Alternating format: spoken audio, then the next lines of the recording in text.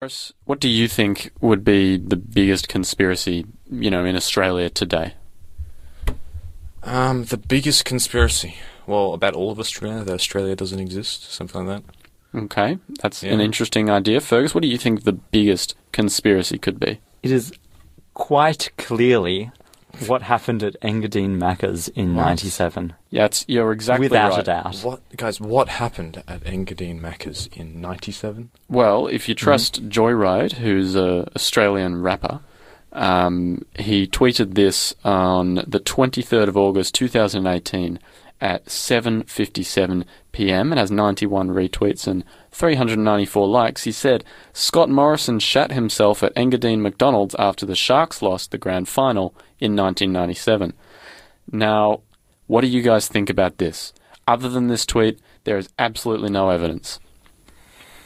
I think it's one of our more detailed conspiracies we've discussed. Yes, it is. Quite shockingly so. It has more evidence. And he's even an Australian this time, where at least the person, forming the conspiracy theory about Holt was English. So that's true. He's got something. That's true. And in fact, sorry, I correct myself from before. There is one other piece of potential evidence. Some guy responded to his tweet and basically just asked how bad it was. And he responded to that guy and he said, pretty bad, I heard. My mate was working there at the time. So that's the evidence we have to go on, is the fact that apparently he had a mate who was working there at the time. Okay, so secondary source. Yeah, exactly. Secondary source, that's right. That's, I was just thinking about what sauce ScoMo potentially ordered at Macca's, but, I have a feeling he left without any food. Probably left with less food than he walked in with. Well, it's up for debate. It's up for debate. Yeah, in fact, I think it has been debated quite a bit as well. It's a peculiar case. Well, it's probably not that peculiar. I mean, how many people can say that they've walked into a McDonald's and soiled themselves violently and instantly?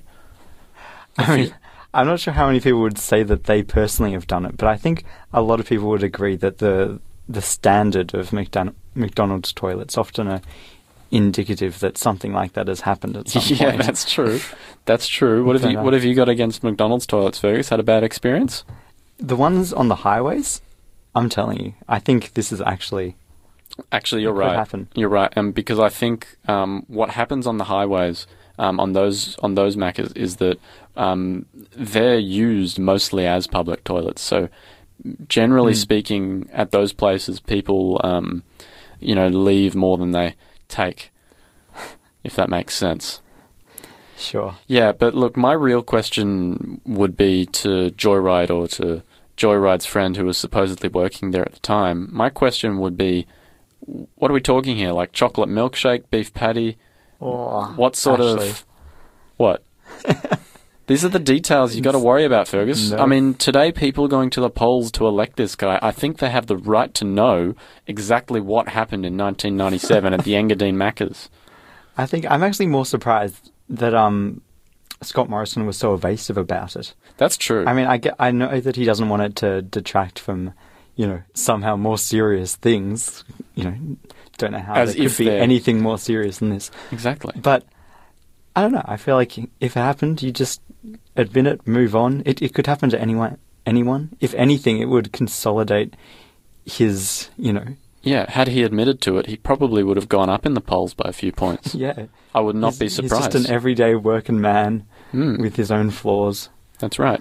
And if you're looking for more serious political discussion on sin, you can always go over and listen to Represent, our flagship political and current affairs discussion show, where they almost definitely did not and will not talk about the events at Engadine Maccas in 1997.